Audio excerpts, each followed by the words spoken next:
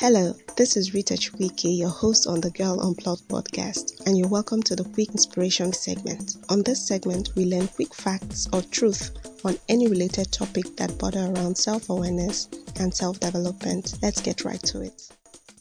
Hey guys, welcome to the Quick Inspiration segment, and today I will be sharing on the topic being your own safe space. What is a safe space? The Webster Dictionary defines a safe space as a place or environment in which a person or category of people can feel confident that they will not be exposed to discrimination, criticism, harassment, or any other emotional or physical harm. Another definition says that it's a place intended to be free of bias, conflict, criticism, or potentially threatening actions, ideas, or conversations.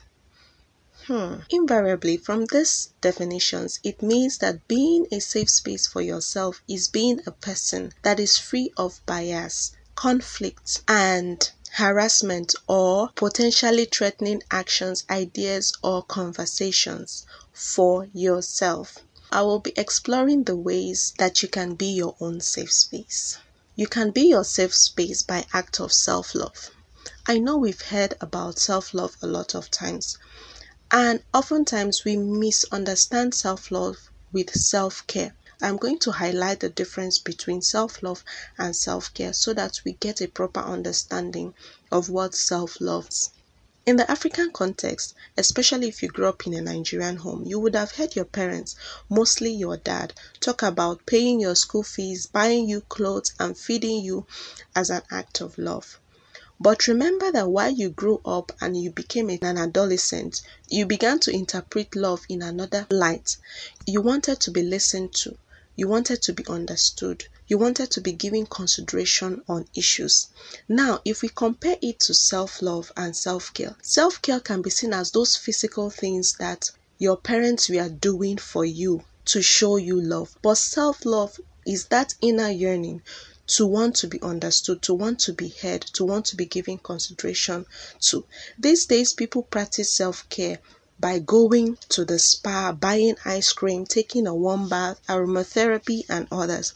However, when we are talking about self-love, we are looking at how we attend to ourselves internally, our emotions, our choices, the kind of words we use on ourselves, how we perceive ourselves. Self-love is in depth, and it requires accepting the good, the bad, and the ugly about us. Another way we can be our own safe space is by forgiving ourselves, giving ourselves permission to fail and not being judgmental against ourselves. We find it easier to forgive others more than we forgive ourselves. And I think this comes from having a high expectation and placing a very high standard on ourselves that we are not able to attain to. And when we cannot attain these standards and expectations, we beat up ourselves in such a way that we feel like we are worthless. We feel like we do not deserve a second chance.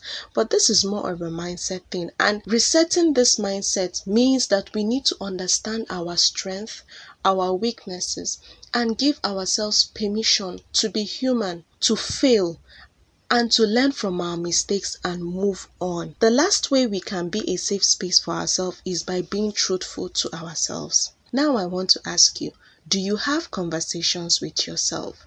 I mean, when you mess up, do you sit yourself down and talk with yourself on how you messed up and how you would have done things differently? When you hurt someone else, do you take your own part of the responsibility in every situation? Or do you just feel that everybody is out to get you? Do you trust yourself to make the right decisions for you? Do you know your voice? Do you listen to your intuitions?